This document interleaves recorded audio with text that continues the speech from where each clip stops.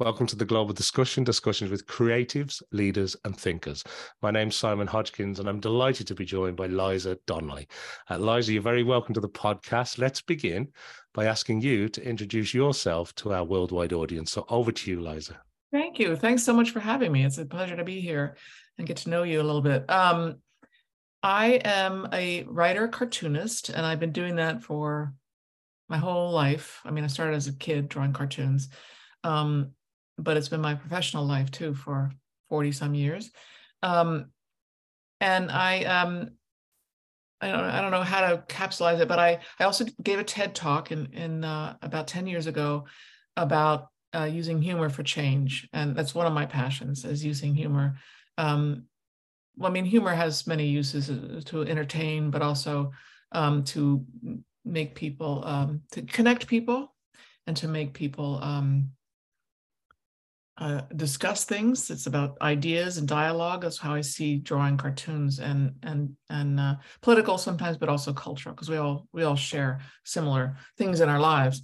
And I've been with the New Yorker magazine for my whole career, and do a lot of things for a lot of different other people too. I've written and edited 18 books, and I'm looking at some notes to remember to tell you things. One of my passions is I'm a member of something called Cartooning for Peace, which is an organization based in Paris, and it's not about drawing cartoons about peace per se. It was started by Jean Plantu, and I was one of the first cartoonists to be part of the group in 2005. Started the UN in New York after the Danish cartoon controversy. Kofi Annan was aware that cartoons were very powerful, and he loved cartoons, so he brought a bunch of us together to talk at the UN about the power of cartoons and the problems with cartoons. And from there, I've just been a part of that group, and we give talks around the globe. They have exhibits. It's a way to talk about political ideas internationally, and it's a way to, through Cartooning for Peace, I've met so many international cartoonists and learned about their worlds through their cartoons, often because I can't talk to them, that we speak a different language, but we speak the same language visually. So that's been like, along with the New Yorker, that's a core part of my world is international cartoons. So. Listen, thank you very much indeed for sharing that with us. I mean, your achievements, your tenure within this industry is nothing short of magnificent. It's wonderful. I admire the work that you put out, and I love the fact that you use the term as well, visual journalist, don't you? Mm-hmm. Maybe you could unpack that a little bit for me, because I've been talking to a number of artists, not necessarily in your world where you're writing for very well-established and well-known global publications, and producing cartoon structured work, but your ability to tell a topic that might be political, cultural, sensitive, important, humorous, to a global audience as a visual journalist, I think it's one of the ultimate skills, because you don't have the luxury of paragraphs and paragraphs of text or a video. You're telling it within almost a snapshot.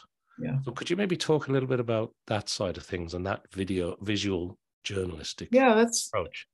It's a long, complicated subject, or can be. When I was young, I was very shy and quiet, and I was suspicious of words, so I tended to draw visual ideas. I'll turn my phone off, it's making noise. Visual ideas, and that's how I communicated with my parents and then with my schoolmates, is to draw pictures and about what I was seeing or understanding. And then actually, I happened to live in Rome for a year when I was in high school, so with my family, and I learned about international cartoons and their ability to use drawings and humor without words. It's because so many European countries, they are wordless, and they have many European cartoonists and international cartoonists are such masters at using visual metaphors and beautiful drawings to talk about ideas in pictures. And so that's been my model, is trying to use that. And also, I grew up during Watergate And I was inspired by the political cartoonists of that time, like Gary Trudeau and Herb Block for the Washington Post. And I really wanted to be a political cartoonist because I wanted to help the world. Very idealistic young woman, and I wanted to use my drawings to do that. And at the time, I felt that political cartoons were too opinionated and too loud, and I didn't think I could be a part of that. It's not my personality. So I looked at the New Yorker, and the New Yorker has always had political cartoons. So I started submitting to them when I finished college, and they accepted my work. So that was a thrill.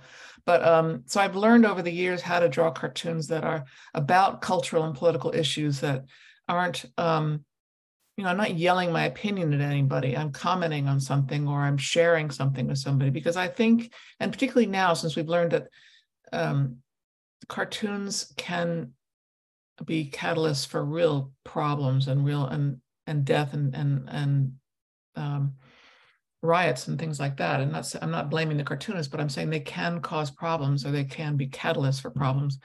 And so my feeling is, as a cartoonist, as a visual artist, it's sort of my responsibility to think about that. I mean, I'm very lucky that I have freedom of expression. I live in the US, and I'm fortunate that I can do what I want to do, but I don't think that I need to draw everything just because I can. There are other ways to express ideas without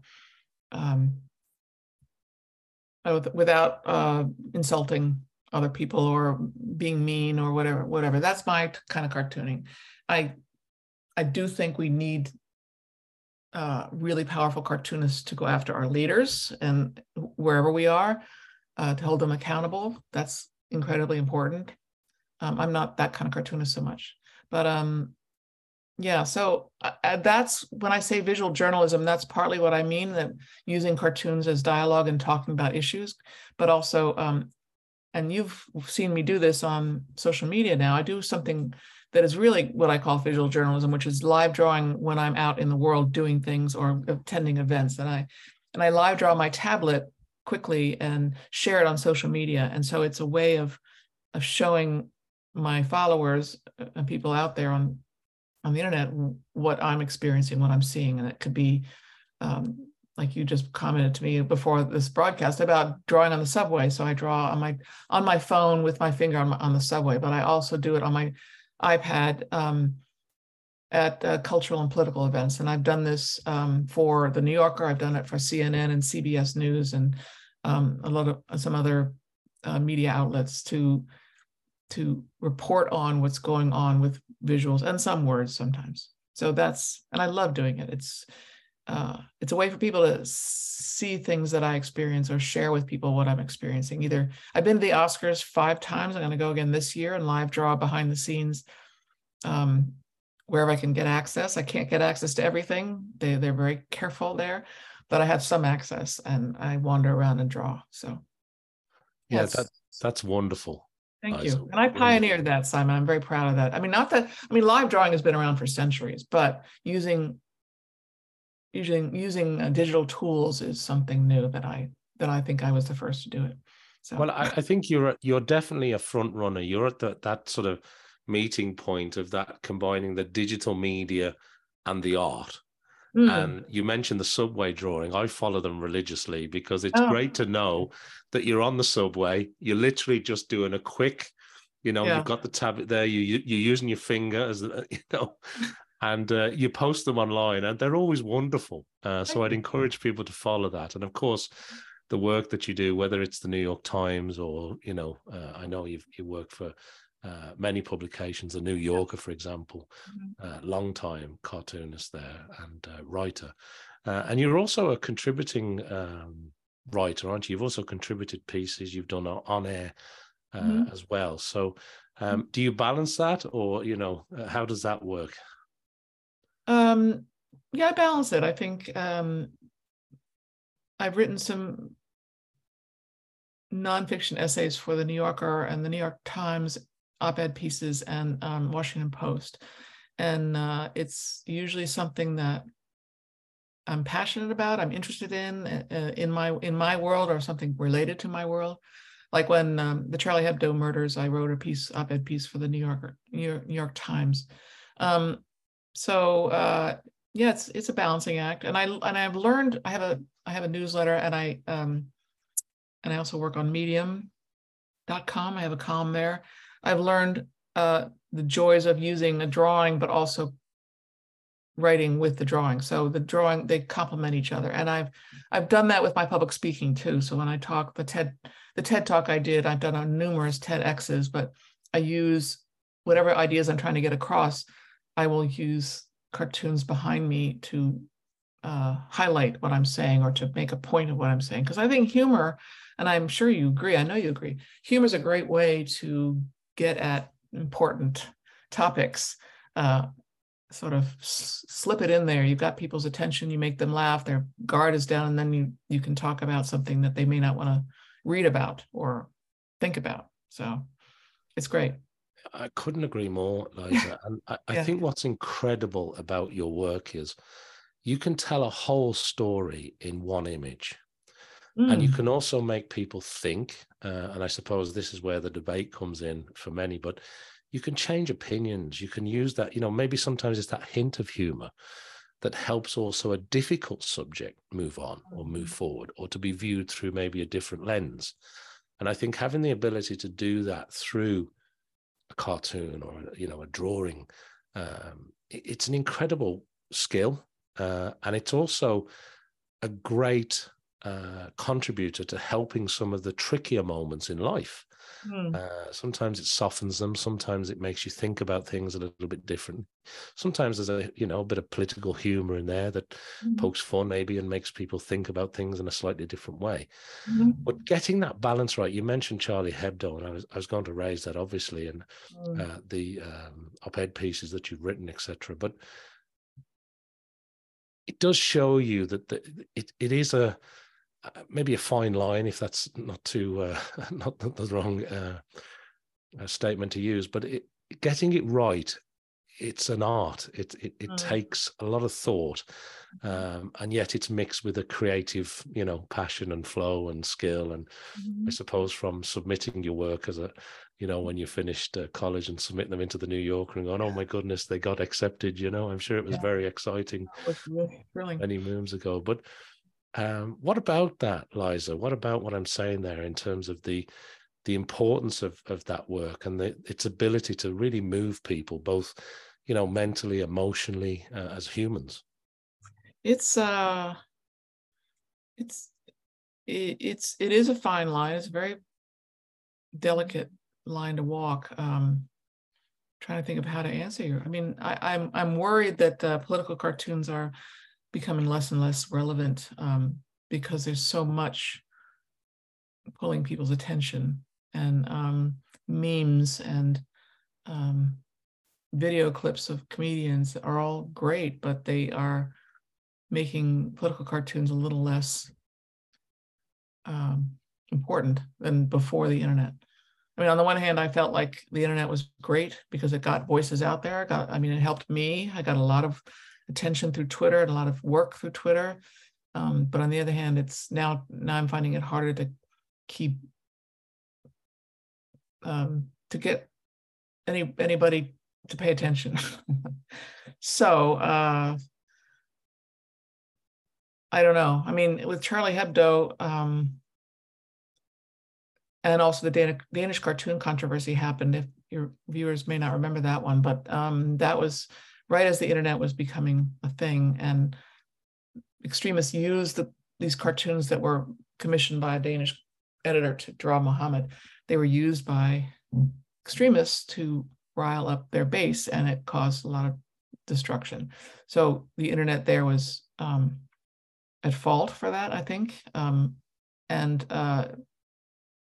so I think we still have that problem because humor can be misunderstood so easily.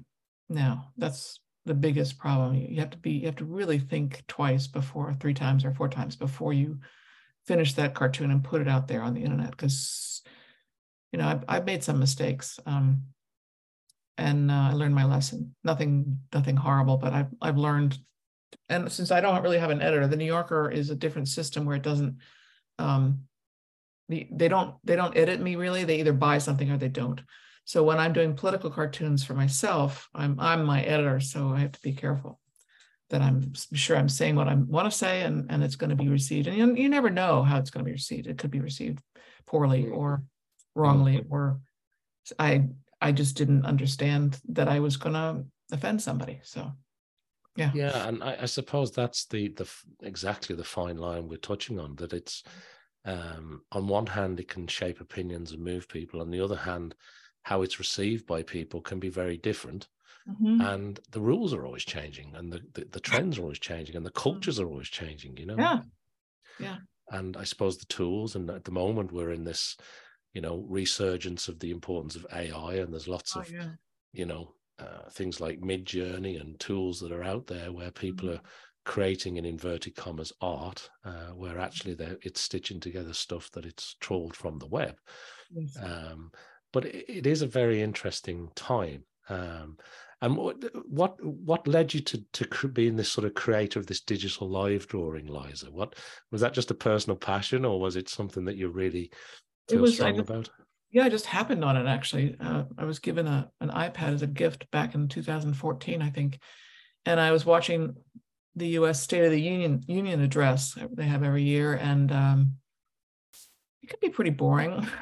But at that time, I started drawing what I was seeing on the TV. And this app I use, you can tweet it out immediately. And my drawings at that time, and they're still like this, were kind of bold and colorful and very painterly almost. But I put them out on about what I was seeing, and with maybe a snarky comment in the tweet. And I noticed that it got attention. People liked that. Nothing was happening like that on the internet. And this is 2014. So I just kept doing it because I enjoyed it. It's another form of communication with my viewers. Another, you know, like we're all watching this together. Isn't that weird? Isn't that tie weird? Isn't that, you know, that thing that the president said bizarre or whatever, and people can share it. So that's how that started. And then I began to get employed to do it here and there. So I'm not hired a lot, and I'm always looking for more people that want to hire me to do that kind of work, because it's actually a quiet form of journalism that I don't think a lot of the legacy media quite are interested in or understand.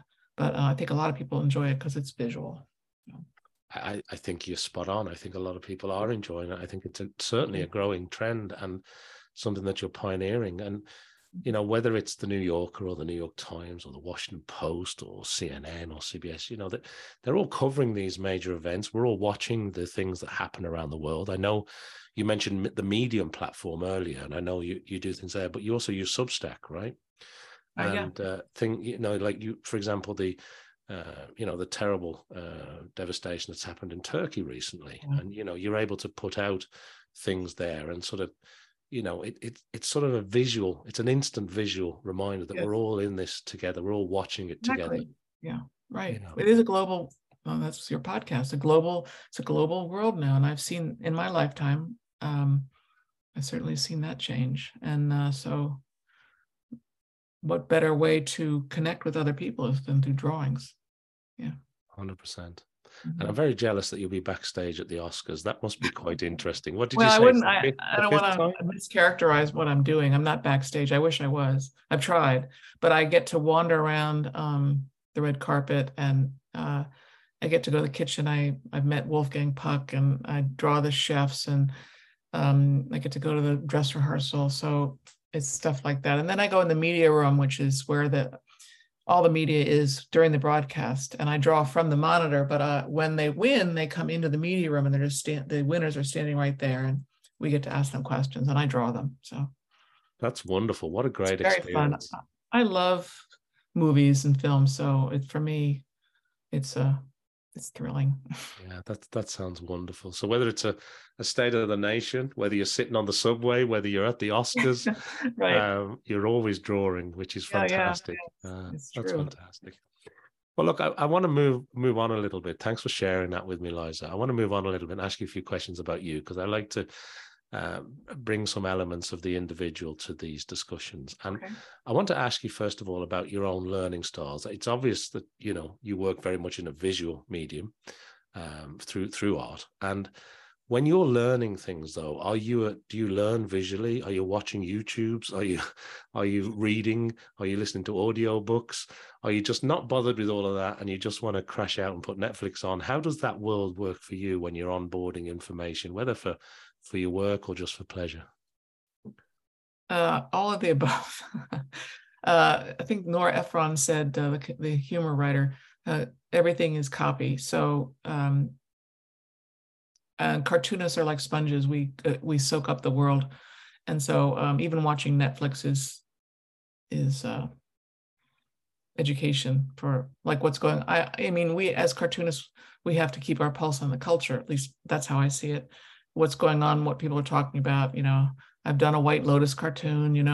So I don't know if that's you. I don't know if you see that in Ireland, but it's a TV show. Anyway, and that's a challenge, is to be in touch with what's happening abroad culturally as well. I'm more focused on the US, but yeah, I read. I listen to audiobooks when I go for runs or walks. I like nonfiction, although in the summer I try to read fiction to get out of, just to loosen my mind a little bit and read stories. If I have time to read fiction, I'll read it, but usually I read nonfiction to learn something. During the pandemic, I ran a lot and I would listen to great books on tape. So many. I listened to so many books on tape. Nonfiction. It's an interesting medium, isn't it? The audio listening to a book. It is very helpful for a lot of people, particularly if you're running or you're outside exercising or you're doing something else at the same time. Yeah. Or driving. Some people. Yeah. And yeah. So I turn off my work brain by 6:30 or 7 and make dinner with my husband, and we watch a show on TV, or a movie. So yeah, that's my. You're not reaching for the iPad then and doodling away while you're watching. It's all off by then. I try not to, unless it's the State of the Union or some kind of awards show. Yeah. Or all the hearings that we've had in the U.S. recently, the impeachment hearings. I drew those from my phone, my iPad here at home. Very good. And while we're on the subject of books, you're no stranger to the world of books, and you've authored 18 books, I think. Mm-hmm. Can you tell us a little bit about that experience? When did you start writing books? What's the last book that you published? What's the book that you're most proud of? Well, when I was in the 80s, I had an idea for a children's book. That's where it started. And an agent I met socially, she said, that's a great idea. So I created a template, or a dummy, they call them. And she ended up selling the idea to Scholastic. And there were 7 of those in a series of early readers. And they were all my illustrations with minimal words. And that was great. And that led to, that I have 2 other children's books too since then. And then when my first daughter was born, I was worried about being a mother of a daughter, just because I'd heard stories, and I thought, well, wouldn't it be fun to have a cartoon book about being mothers and daughters? So I edited a collection of cartoons by women about that subject. And then a bunch after that, similar type of books, fathers and sons, husbands and wives. And then in 2005, I did a book. I was always aware that there weren't many women in this business. I knew that going in, and I didn't really pay much attention to it. I just wanted to be a cartoonist. But around 1999, I started thinking more seriously about why are there not more women drawing cartoons? What's that all about? And I started researching, and I found women at the New Yorker in 1925. There was one woman in the first issue of the New Yorker magazine in 1925. And I began looking more closely at these women. This was pre-internet, or pretty much pre-internet, so I didn't find a whole lot, but I found enough to convince a publisher to publish history. So I wrote a history of the women cartoonists of the New Yorker.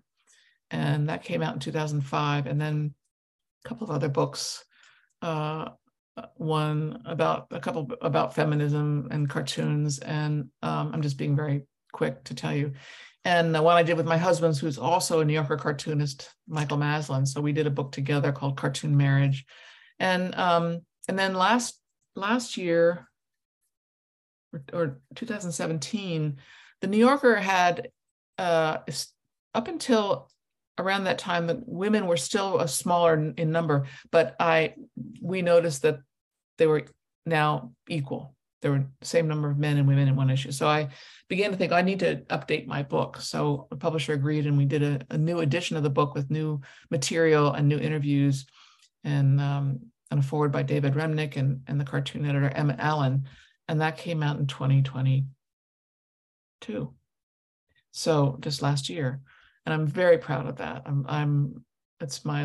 It was a labor of love, no money in it. I just love having that book and having had done that research and lived with those women and brought attention to them.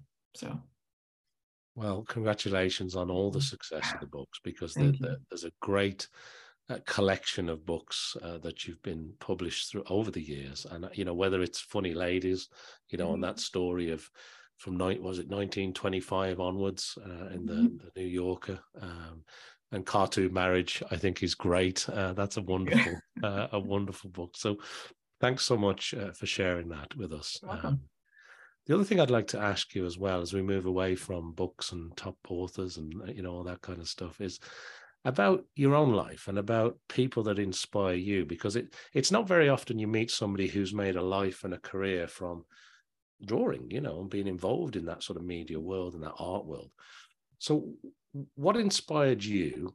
You know, where does that inspiration come from? Was it a particular person at some moment in time? Have there been people in your life that have contributed to your journey that when you look back on it, you think, you know what, I learned so much from that person, or I really looked up to that person, or that person helped me? What does that look like for you, Liza? There's no one particular person, although I would credit my mother for introducing me to and encouraging me to draw cartoons. She, I don't know if you or your viewers know James Thurber, but he was a cartoonist in the 30s for the New Yorker, and I would trace his cartoons, and it made my mother smile. So I was hooked. That I realized I could use drawings to make people happy. So that her encouragement, my father also encouraged me, but she was more directly encouraging. And James Thurber was a huge influence. His work is very simple and loose. It's not political. And then the political cartoonists of the time, like Gary Trudeau and Herb Block, as I mentioned, and international cartoonists that I began to learn about, Ralph Steadman, Sampe. These are all people that I admired and looked towards. But there's also somebody that that's not a cartoonist that was a big influence. I like to mention her is Jane Goodall. And I know it may seem odd. If you guys know, Jane Goodall is the naturalist and scientist who studied chimpanzees. And I remember noticing her as a child and being so enamored with her because she was so headstrong and quiet and principled and got her work done and has changed the world. And I admired her for that. And since I'm a quiet, headstrong person, I could relate to that. She was a role model in that way. So, yeah. That's great. Thanks for sharing that. That's wonderful. Yeah, welcome. I like those a lot. The other question that kind of relates to that again is the best advice you've received. You know, it might be that sort of aha moment where you've gone, oh, I wish I'd have known that sooner. Or is there some advice that you've picked up along the way that you've held on to that helps you through life? Or maybe it's just advice that you often pass on to others that you think is useful for us to hear. Mm-hmm.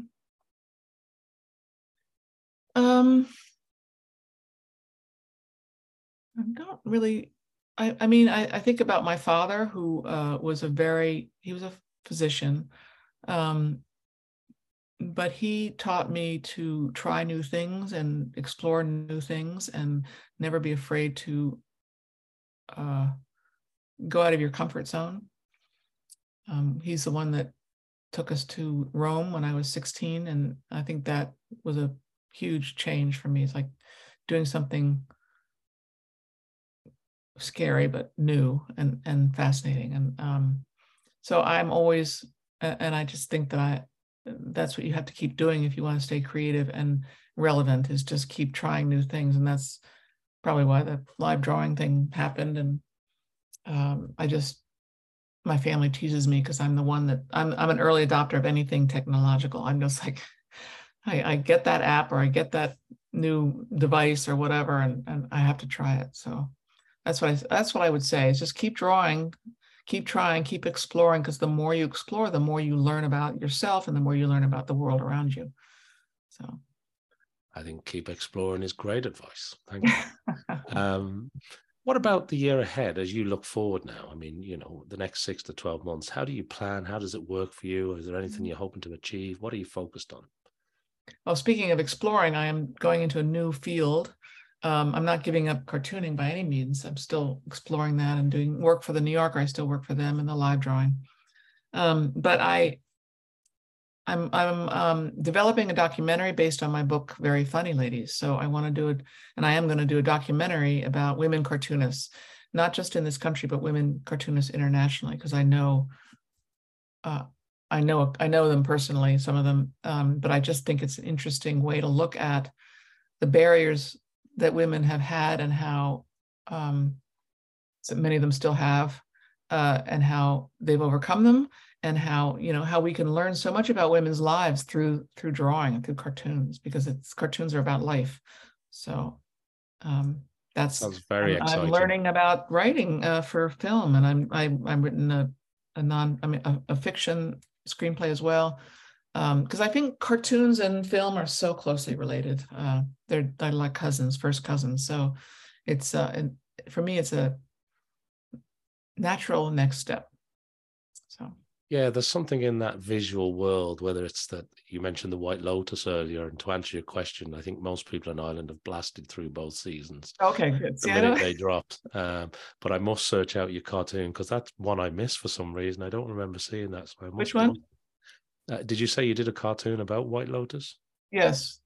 I must dig that out, because I don't know why I didn't see that, because I see most of the things that you put out, but I must go back and check that. All right.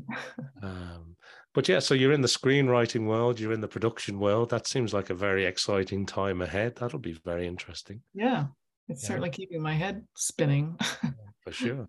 Yeah. And I suppose the other thing before we finish up, Liza, is I want to ask you if there's anything else that I haven't mentioned that you'd like to bring to the attention of our worldwide audience. And also, if people want to get in touch with you, whether it's to join your newsletter, follow you on Substack, get involved with the books, find out more about the documentary, when you can share more information, where's the best place to send people to? There's a couple places. My website, lizadonnelly.com, is an aggregate of stuff. You can see a lot on Twitter and Instagram, again, Liza Donnelly. And my Substack is lizadonnelly.substack.com. I think that's the URL. But if you just go to Substack, and you can subscribe, and I do it 5 days a week.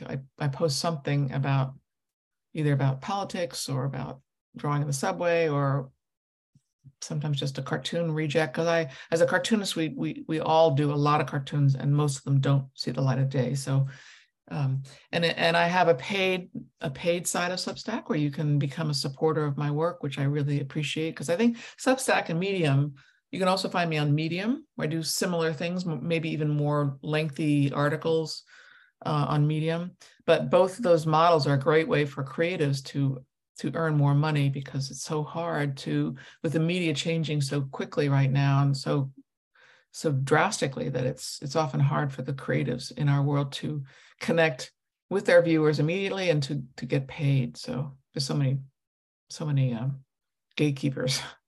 So, and also LinkedIn. I'm on LinkedIn. I'm even on TikTok. So you're everywhere, Liza. Yeah, no, I love TikTok. TikTok inspires me because people are so funny and creative. It continually makes me laugh and smile. Well, look, as an early adopter of technology, as you mentioned, I'd expect nothing less. I mean, I'm sure you're on TikTok. Of course you're on TikTok. I've tried Snapchat, but I didn't really like it that much. Very good. Well, look, I mean, that brings us nicely to the end of this episode, I think, today with Liza Donnelly. A visual journalist, a writer, a cartoonist, a contributor, a documentary writer, a screenwriter, a contributor, whether it's the New York Times or CNN or the Washington Post or the New Yorker, everywhere. Thank you. Thank you. I'd encourage everybody to catch up with Liza and her work. And I will be looking forward to the next time you're on the subway, because I like getting those. Thank you. I hope to come to Dublin again sometime soon. I love that city. Be great, yeah. Well, listen, thanks to everybody who's been watching or listening around the world. Thanks for watching this episode with Liza and I. Make sure you like, follow, subscribe, do all the things I need you to do to help support the podcast. And I hope you'll join me back here for some more discussions with creatives, leaders, and thinkers. Liza, it's been an absolute pleasure. It's been wonderful to catch up with you. Thank you so much for taking some time. You're very welcome. Thank you for having me.